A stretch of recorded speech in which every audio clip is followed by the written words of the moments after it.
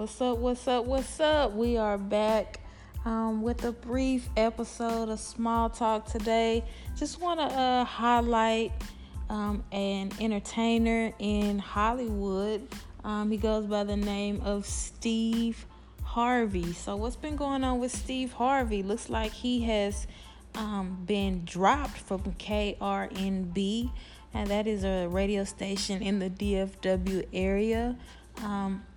That endorsed his show, Steve Harvey in the Morning, on 105.7. It looks like he has been dropped. I'm not sure if that entire show has been canceled or if they just changed the name and added a new host. I have heard and read a couple of articles that Claudia Jordan will be taking over that show that Steve Harvey once was the head host of. So let's just dive right into that. Steve Harvey, he has a huge resume from the Kings of Comedy, comedy tours, TV shows, hosting talk shows, radio shows, Family Feud. He has it all. And all of this seemed to happen for Steve Harvey progressively. So, he started off doing the Kings of Comedy, and then he had the Steve Harvey show. He's even hosted the Apollo, Family Feud. He has his own talk show, like I mentioned. So, all of a sudden, he's being dropped from a major radio station. So that just raises a lot of questions with me, like what's really going on.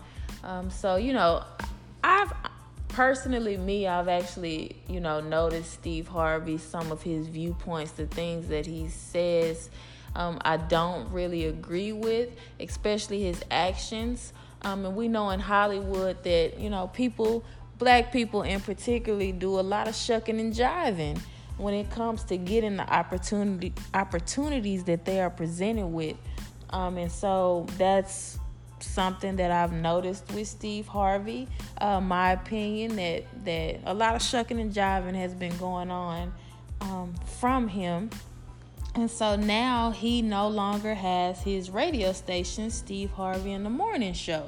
Now I just find it very, very odd that a person like himself, who endorsed Hillary Clinton and advocated for her so hard on his radio station, on 105.7, Steve Harvey in the Morning Show, he advocated so hard to vote for Hillary, and then when it came down to Donald Trump winning, like the next day or the next week, there Steve Harvey is looking like a deer in headlights on, standing next to Donald Trump, meeting with him, saying that he's trying to make a change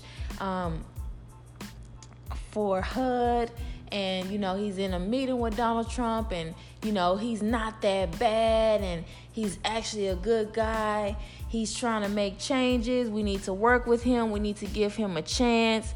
And so when Steve Harvey acted like that and said those things, it actually made me think of a speech that Malcolm X gave about black people in America.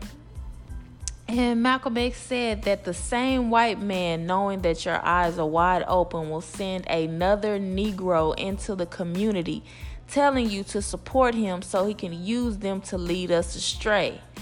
And that says a lot. It says a lot. They use Steve Harvey for the face of the black community, for him to go back and tell his own people, hey, they're okay. He's going to make a change. He's going to help us. How much did they pay you, Steve? How much did they pay you to say that? You advocated for Hillary Clinton so hard. You advocated so hard for her to just turn around and sell yourself short like that. Have some dignity. Have some pride. Have some integrity. And so now, after all the shucking and jiving that he's done, he's losing his radio station. So, to me, the moral of this story is do not compromise your integrity, because these people still have control over you. Steve Harvey does not have control over his career. He doesn't have control over his money. You do all that shucking and jiving and they still let you know who's the boss.